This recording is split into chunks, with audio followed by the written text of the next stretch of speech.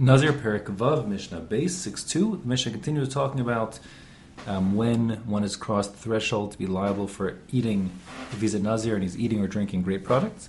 The Mishnah says, V'chayev al hayayin b'fnei atzmo, v'al hanavim b'fnei atzman. A person is liable independently if he drinks wine in the requisite amount. Lahalacha, we said that was a revius. Or if he eats grapes in the requisite amount, we said that was lahalacha a kazayas.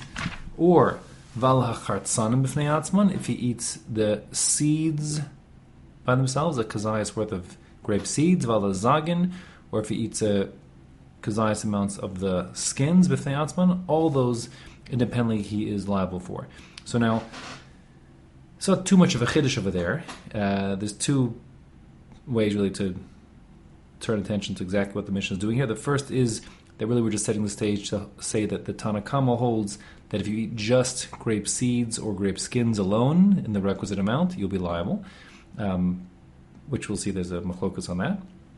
The other approach is that the point is that because the psukim identify the different parts of the grape independently, and therefore the monei mitzvah, the people who count the mitzvahs, identify that the separate, like drinking wine as opposed to eating grapes, etc., are different lavin, so different prohibitions of the Torah, each a separate one, the 613. So therefore a person could be actually on the hook for multiple violations if he eats various grape products. So that would mean if one ate a kazayas of grapes, and another kazayas of grape seeds, another kazayas of grape skins, another kazayas of raisins, another, then he drank a revius of wine, so then he'd actually on the hook for 5 different things. He gets 5 sets of malchus for those 5 things, assuming again that he had the proper warning, etc.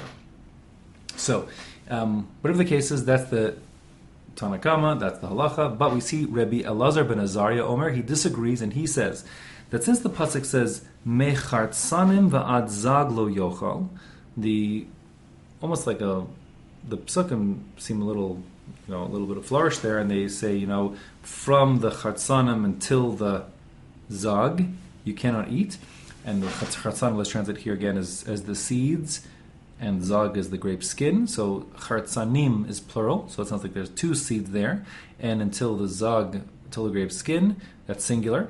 So Elazar ben Azariah understands that since the pasuk puts them together like that, so eino chayev ad sheyochel shnei chartsanim v'zagan.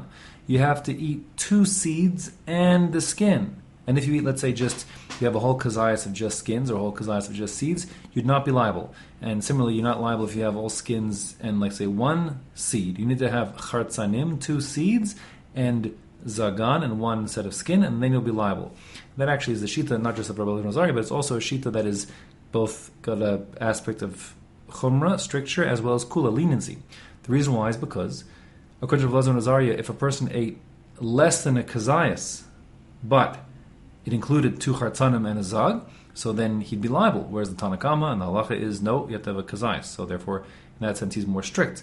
On the other hand, if a person ate a whole kazayas worth of skins, the Tanna Kama holds he's liable, but Rabbi Elazar ben Azariah says no, he's not, because he didn't have the seeds yet. So, anyways, the stricture and leniency, that's his shita, based on the psukim, but halacha like Tanna Kama.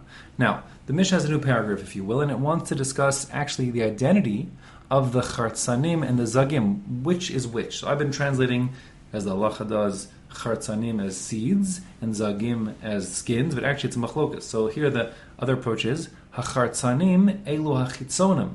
This opinion of Rabbi Yehuda is that the outer part, meaning the skins of the grape, are called the chartsanim, and the zagim are elu hapanim, and those are the inner part, meaning the seeds. Divrei Rabbi Yehuda. But Rabbi Yossi Omer, he disagrees, and this halacha, and this is how it seems to be consistent throughout most of Shas. Shalot, he holds no, it's the other way around. And in fact, Rabbi Yossi doesn't even speak it out. He just says no, it's the other way around. Chartsanim are seeds, zagim are skins. He doesn't say that explicitly, but he gives you a mnemonic, a way to remember which is which. He says shalot titayeh, so you shouldn't make a mistake. You could think kazug shel behema. Just keep in mind the bell that goes around the neck of an animal, because when it comes to bells, there's 2 parts to the bell. There's the inner part, in English called the clapper, that wiggles around, and there's the outer part, whatever is the brass casing that makes the bell ring when the clapper hits it. So In Hebrew, those things are called, the inner thing, the clapper, is called an inbal, and the outer thing is called the zug, its partner, zug. And here Rabbi Yehuda is giving you a mnemonic. He's saying, listen, the same way there's two parts to a bell, the inner part and outer part, there's two parts to a grape, the inner part and the outer part, the seeds and the skin. In the same way, the outer part of the bell is called the zug, the outer part of the grape is called the zag. And just, it's not etymologically related, I don't believe. I think it's simply just like a mnemonic, an easy way to remember these two things. So that's what he says. He says, Shlo titayes, he shouldn't get mixed up. Kazug shel behema, think of it like the bell of an animal. Hachitzon zug, the outer part of the bell, everyone knows is the zug. Outer part of the grape is the zag. Panimi inbal, and the inner part of the bell, the clapper, is called the inbal. Inner part of the grape is called the chartzan.